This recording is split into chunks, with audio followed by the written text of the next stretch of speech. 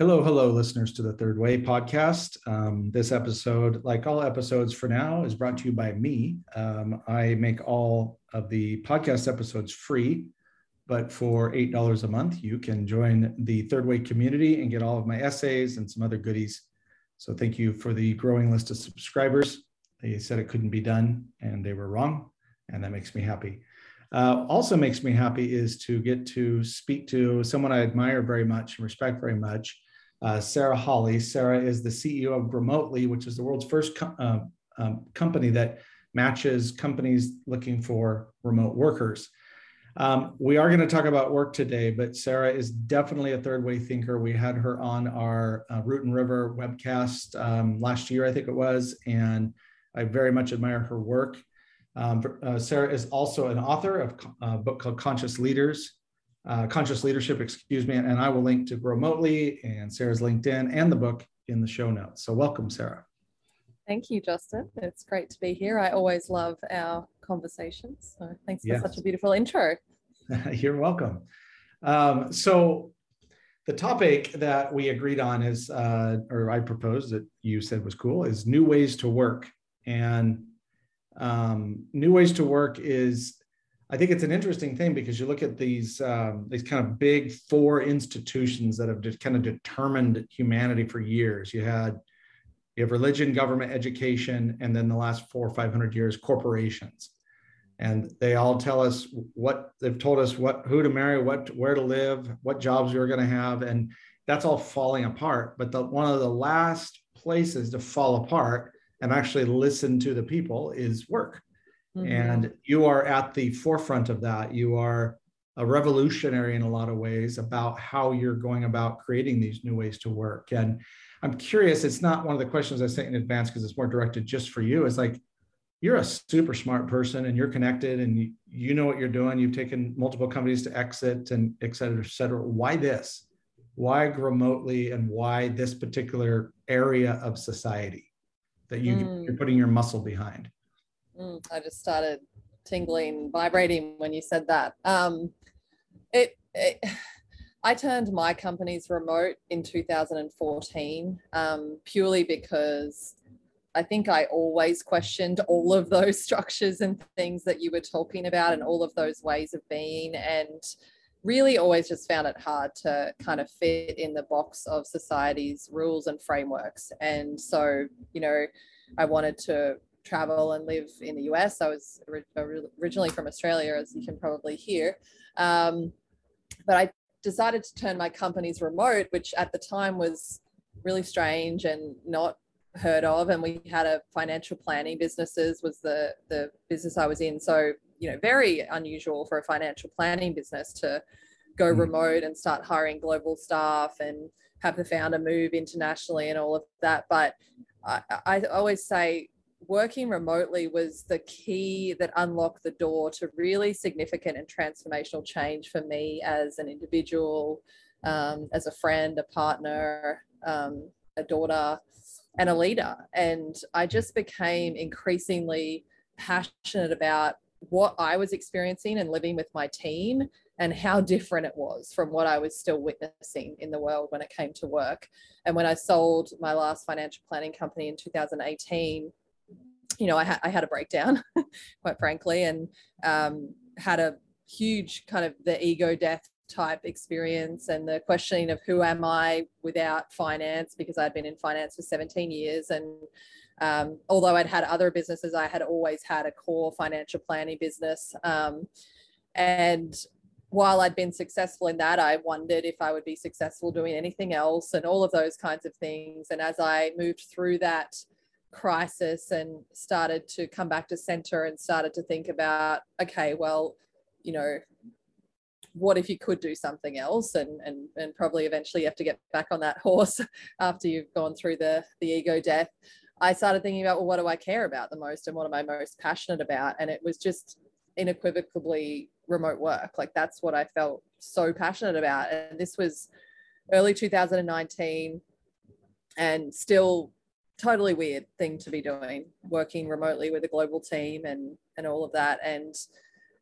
But I just felt like it was there was just nothing else. I just felt like it was such an important thing, but also that it had to be the future. I just couldn't see a world where we wouldn't eventually get there. At the time, I thought it was a 10+ year time horizon, but it felt like what I wanted to dedicate my life to, because I knew that this idea of having to go to an office and living by somebody else's rules of you have to turn up at this time and leave at that time, and you have to have this 1 hour for lunch, and the typical hierarchy as well of like, I'll tell you what to do, and the level of micromanagement and disempowerment that's really happening in that system in the same way that it's happening in education and government and all of that.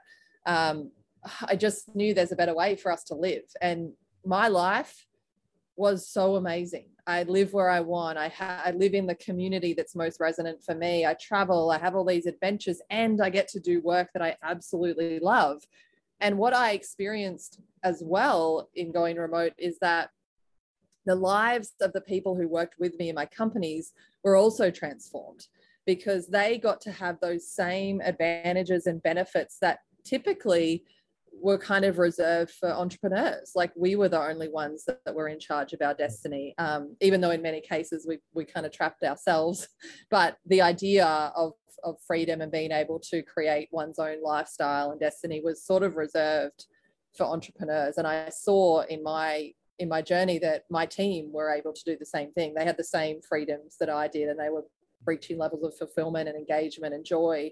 And so, yeah, I just felt like this is the thing that I want to dedicate my life to. And then when the pandemic happened, obviously everyone experienced remote work really quickly, which was fabulous for my mission and my company, because it was no longer this slow drip 10, 20-year thing. We all saw that, shit, we could have been doing this for the last 10 or 20 years, and now we can embrace it. So it's been a really amazing journey that was very timely, but ultimately I'm just doing it because it lights my soul on fire, and it feels like such an important change.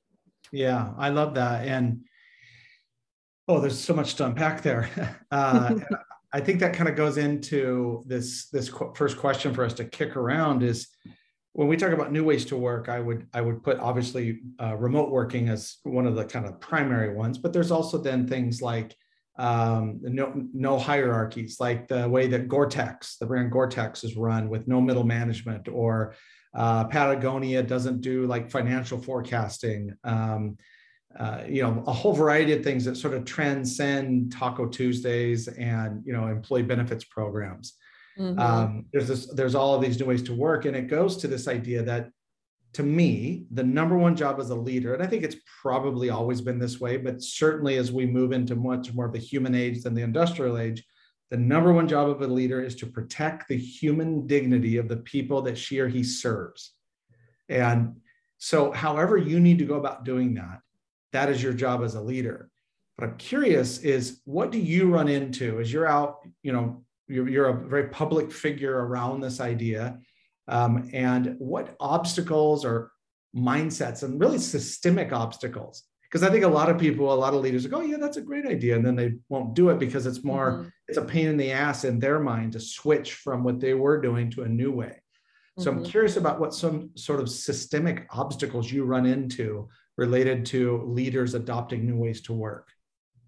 I think the biggest obstacle is this idea of hierarchy, and then this falsehood that we've been sold that we are. I love the way you said protect the human dignity, because if you really dig into that, it's not protecting the people, it's protecting their dignity, which means you're empowering them, or you're creating a space that they can step into a fully empowered, full potential version of themselves. Correct. And I think a lot of our systems and structures have been sold to us on the basis of this caretaking idea that people don't know, what they need and what's good for them. And some person in authority or some body in authority needs to make the decisions for people, because they need to be protected from themselves, they need to be protected from this world.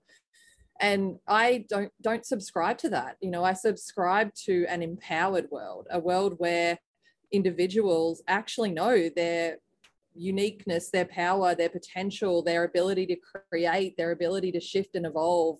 And but what that means is I, as the leader, cannot sit on top of them all or above them all and direct what's going on. I need to take myself off that pedestal, and I need to stand by their sides and understand that we are sovereign, a group of sovereign, empowered human beings coming together to bring something to life, whatever our company is. And my role might be leader, CEO, which I think of as leadership, vision, and strategy. So if it's a ship, you know, I'm out there with the, what do you call that thing? The microscope, not the microscope, something that makes you can look far. Telescope. Telescope. Yeah. I'm out there with a telescope and kind of the charts and making sure, you know, I'm kind of guiding us to where we're trying to get to. But I can't do that on my own. I can't do that without the people giving me the information that the winds are changing. I can't do it without the people rowing or whatever all the things are that happen on a boat. Like, everyone is equally important, and we all have a role to play in the task of getting us to the destination. And so stepping off this pedestal and this idea of like, I need to hold all of it and everybody, I need to protect them all for themselves, which leads to like a lack of transparency and things like that. And I need to actually be with them, and I need to be in my fullest expression and my fullest transparency. I need to share the things that are difficult so that I can draw on this incredible brain power that's around me. We need to solve problems together and move forward toward this end goal that I'm holding the vision for, you know, and I'm reminding them of the vision. Like, this is where we're going. Like, the winds change direction, I know, but we still want to go in that place. So how do we move and navigate to still get there, or what have you? So I think the biggest obstacle is to unpack and let go of the stories that we need to protect our teams from themselves. We need to shelter them from stress and from information and, you know, all of these things, because they won't be able to handle it. And, you know, we need to set policies and rules so they know what to do. And I think there's kind of another way to create a really beautiful environment that's much more about alignment. It's much more, rather rules, we have an ethos and a value set that we all agree and we opt in to hold ourselves to on this journey. And if we don't agree anymore, like, it's okay for us to get off the boat and go on another boat. Like, even normalizing that, like, there's no, I think a lot of the old ways of working is a very like, you owe me kind of structure. Like, I gave you a job, you're lucky to have a job, I pay you every week. And, you know, on the other side, the employee's like, I work so hard for this company, they wouldn't survive without me, I should be paid more, or I should have more. Like, taking away all of that and remembering that every single day we get a choice if we want to keep working together and keep moving forward on this journey. And if it doesn't feel in alignment, it's totally okay to move in a different direction. So, I mean, there's so much, but I think it's just these old paradigms of the fact that someone in authority knows what's best for other people is a real barrier. Yeah. I've been thinking a lot about that, of this sort of intersect, or like an axis or a quadrant where there's on one end, let's say the upper end is, like, let's say, a liberation, and the bottom is tyranny. Mm-hmm. And then you have love to fear as the other axis. Mm-hmm. And I think that there are plenty of people that operate in the love and not authoritarian, excuse me, love and liberty and authoritarianism, excuse me. Mm-hmm. And I think there's a lot of, especially in business, a lot of leaders that still operate in that love and tyranny quadrant, which sounds weird, mm-hmm. but it is that sort of egalitarian, I'm here to take care of you, very patronizing. It's sort of an extension of patriarchal thinking in many ways. The obstacle that I see and in general to new ways of working is less maybe about specific to remote work, and it's more related to that. I think the main resistance is so many leaders are, unless they're like a CEO or a founder, are unwilling to change their relationship with work. Their identity is around, I get up, I grind, I do my thing, and then I take my vacation, and it's nice and neat and separate. Mm-hmm. The pandemic kind of fucked all that up. And it reminds me of a cartoon by one of my prior guests, David Hayward, the Naked Pastor on Instagram, has a cartoon, old minister talking to a young minister, and the young minister says, Well, I'm worried about the pandemic, because what if people realize they don't need to go to church anymore? And the older minister goes, what if you realize you don't need to go to church anymore? And you swapped it out with work. It's like, well, what if people don't want to come to work anymore? Well, what if you don't want to come to work anymore? And I think it's a big shift for people, especially dudes from my generation, which they really get their identity from the work that they do. So this kind of leads into the next question, that we get more personal to, not so much global societal shifts and things like that, and more around a phrase. And I don't remember where I picked it up from you, but it was in a bio or something. And it was this idea of creating a life of absolute freedom, which I love the declarative nature of that. And so how are you doing that? Or maybe another way to ask that is, if somebody is to, how would someone go about doing that? If they are doing the normal old ways of working and being in the world, and they like, I don't want to do this anymore. How do they go about creating a life of absolute freedom? Yeah, that's such an interesting and actually big question. And I feel like I've spent most of my life exploring and trying to understand freedom from a deep desire to be free. When I was in finance, a lot of my ways that I was trying to achieve freedom was financially. I was working toward having a certain amount of money so that I would be free to choose whatever I wanted to do in my life. And, that is one level and one aspect. But what I also see now is that even money in its existence and having a relationship with it, in many ways, we're not free of that. So it's a constant exploration. But I think the place to start for people is, what in your life do you think you have to do, or do you feel obligated to do? Because you are not free. Whenever we are acting out of the idea that we have to do something, and listen to your inner voice, listen to the words that you're using when you talk to people, that's where you're not free. And most of the time we're actually more afraid than we realize. And so we use these so-called traps that we position as being out of our control. But the ultimate freedom is to claim back our control and say, like, I'm not actually trapped by that. Right. I get to choose whether that is an obligation that I agree to or not. So it's a constant unpacking, and even like deeply into one of the things I've discovered over the last couple of years. I've done a lot of deep thinking. The pandemic really, really caused me to think even more deeply about everything. Where do all of the stories of who we are and how we live today come from? Tracing them back beyond 100 years. But let's go back and back and back and remember, and this is one of the most freeing things, remember that every single thing that we have created is made up. Everything, every single, look around the room, look at whatever your eyes lay on, a phone, the bike next to me, the table, it was all made up. It didn't exist without us.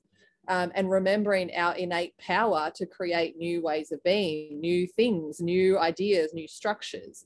The thing that I came back to was, when I hold a belief, when I say I believe X, I'm not free, because I have closed the door to any other possibility. I love that your podcast is called The Third Way, and we talk about this all the time. We can get into really binary ways of thinking, and your idea is the third way. And I like to think of it as, infinite possibilities and infinite potential. We often are trying to make a decision between 2 points, or we're looking at something as being right or wrong, but there's infinite ways of being. And the way that I like to look at things, instead of saying I believe this and closing the door to any other potential, is, this resonates with me right now, and the door's cracked open for more information, more knowledge, more experiences, and something to change. So I find that not holding fast to beliefs is very freeing.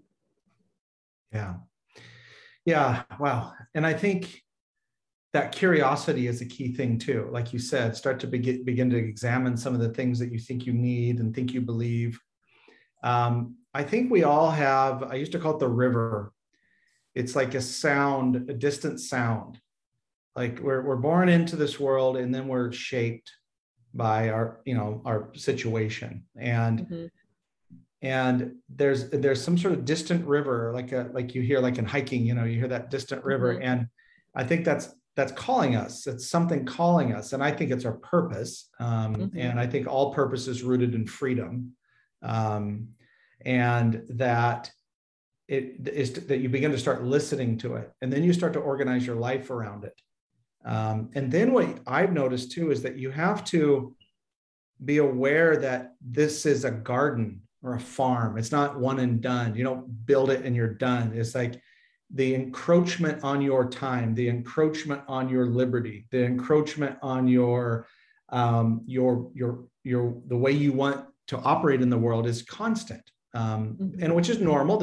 I don't think there's any evil behind it. I think it's just a normal ecosystem of, humans interacting with each other with competing systems to a large extent. And I am not at a place where I have absolute freedom, but I will tell you this is, I wrote about this a few weeks ago, and it came after my younger son, who is, as we record this, is May 17th. It's his birthday today. Happy birthday, Caden. Happy 24 birthday. years old. So his dear sweet girlfriend Madison lost her mom and dad and sister in a plane crash about 2 months ago, and obviously devastating. Obviously, a level of witnessing. I didn't know them, but of witnessing a level of grief that I've never seen before in Madison and in Caden. And I remember it was the day after, and after we got the news, and Virginia and I met Caden's mom, my former partner Lena, at their house, and we were there till early in the morning. And the next day, I just had I had two prevailing feelings. One was this obvious deep grief and incredible admiration of the strength of these two young people going through this. And also like, I want to live. As cliched as that sounds, I was like, I want to live. And I was like, if this was the last day, one of the last days on earth, what would I do? And I thought, well, I would buy Virginia I love buying her clothes. I'm going to go buy her two outfits or two things. I went to this little store off of 35th that I love to go to, and bought her a couple of things. And it sounded silly maybe, but it was like, no, that's what it is. That's what my higher self was asking me to do. The second thing I did is I began to, from that moment, I'm still actively working on it, reorganizing my entire life around my higher self, or using David Hawkins's map of consciousness, above the courage line. And it doesn't mean that we don't do shit we don't want to do. I was in a professional group this morning that I swear sucked all the dopamine out of me. And it was boring as hell, but I remembered, well, I chose to be there, and so I had to live with that. But that's all about just continually being in a place to choose what is right for my higher self. And I think that to me is absolute freedom. I'm not, like I said, not quite there yet, but I feel it emerging, and I feel it emerging from these, dark moments in life where you're like, fuck this, I don't want to do it this way anymore. So yeah, those moments certainly make the obligations that we think we're holding ourselves to seem pretty ridiculous. When we confront the impermanence of life, we think, what am I doing thinking that I have to do this until this time, or whatever it might be. But thank you for sharing that story. I mean, it's such a potent reminder for all of us, and thank you for also sharing being on the journey, because I think that's really important. Like, I'm also not completely free. I've been trying to raise capital for my company over the last 4 or 5 months, and it's been one of the hardest things I've ever done. And I was waking up in the middle of the night stressing and going down my rabbit holes of problem solving, how to do this, how to do that, how will we survive? And it became very evident to me over time that, like, I was not free in that. I'm not free when I am constantly worrying about this potential future. And one of the ways that I've reclaimed my freedom in this aspect is complete and utter surrender to what is happening in my life. And and I think both of these things exist, which is so beautiful. Our ability to choose and create and move toward what our higher self desires, and also the power at the same time of just surrendering to what is.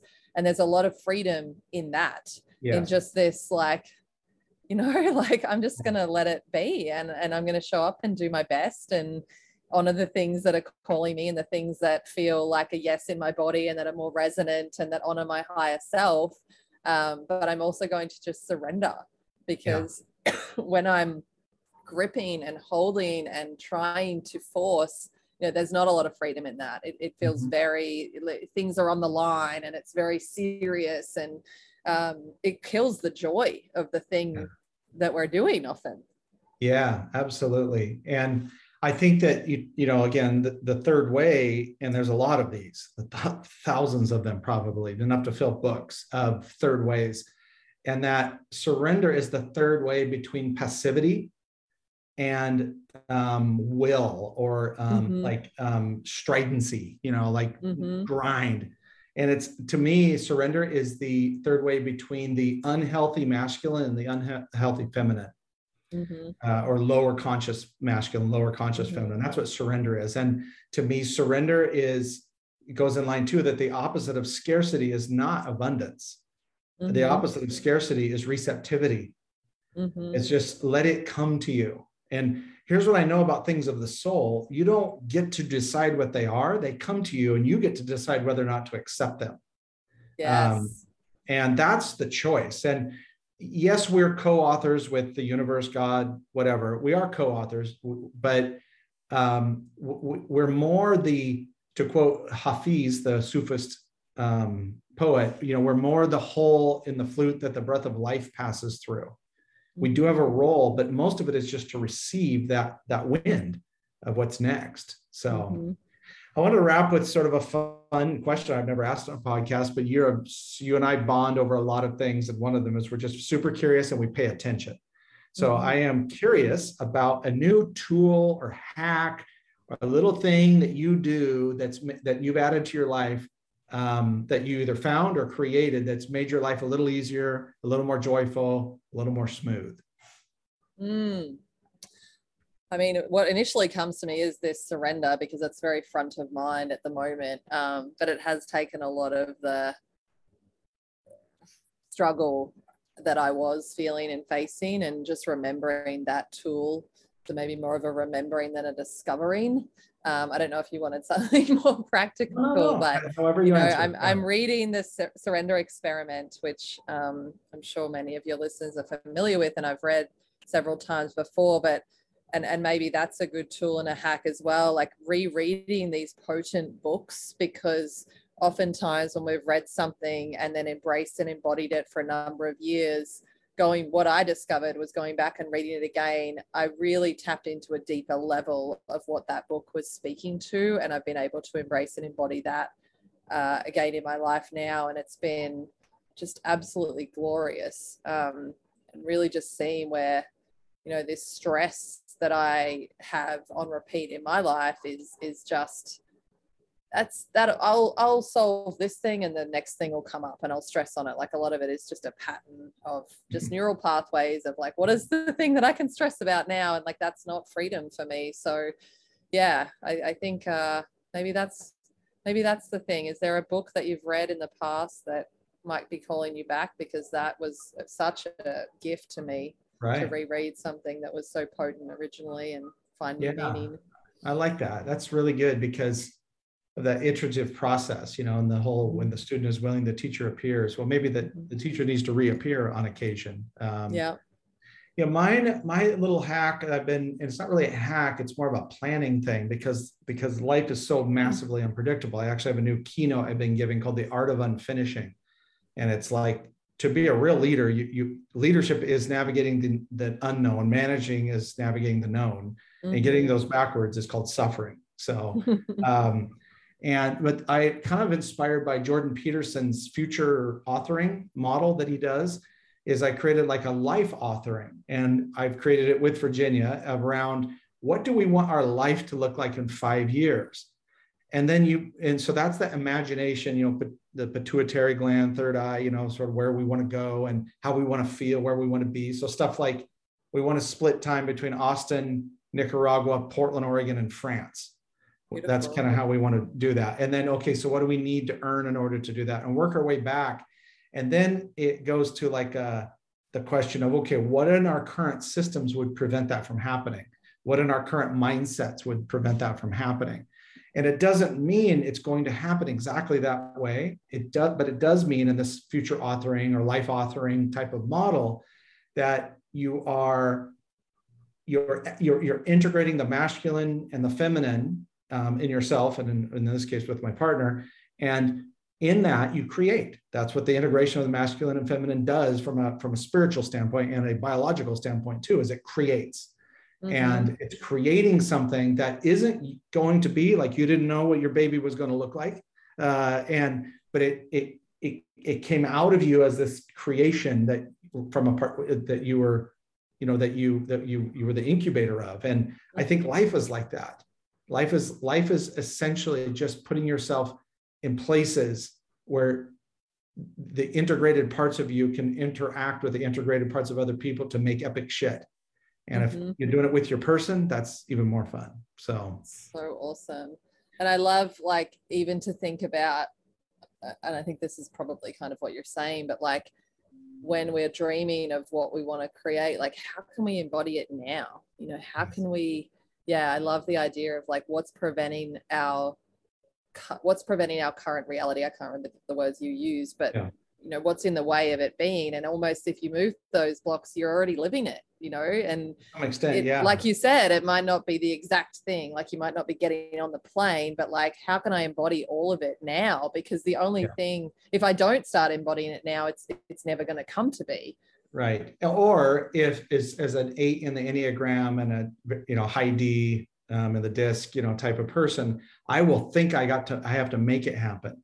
And the most miserable, almost some of the most, not always, but some of the most miserable times of my life is where I tried to make it happen. Go back to you, what you said about, that's what I was doing earlier this year. And that forcing it. And so, well, as always, you are fascinating. And like I said, I'll link to all of your stuff, your book and your website and everything in the show notes. And thank you so much for coming on with me. Oh, thank you, Justin, for having me. It's always a pleasure. I love our conversations, and I look forward to seeing you for lunch soon where we can keep talking. Yes.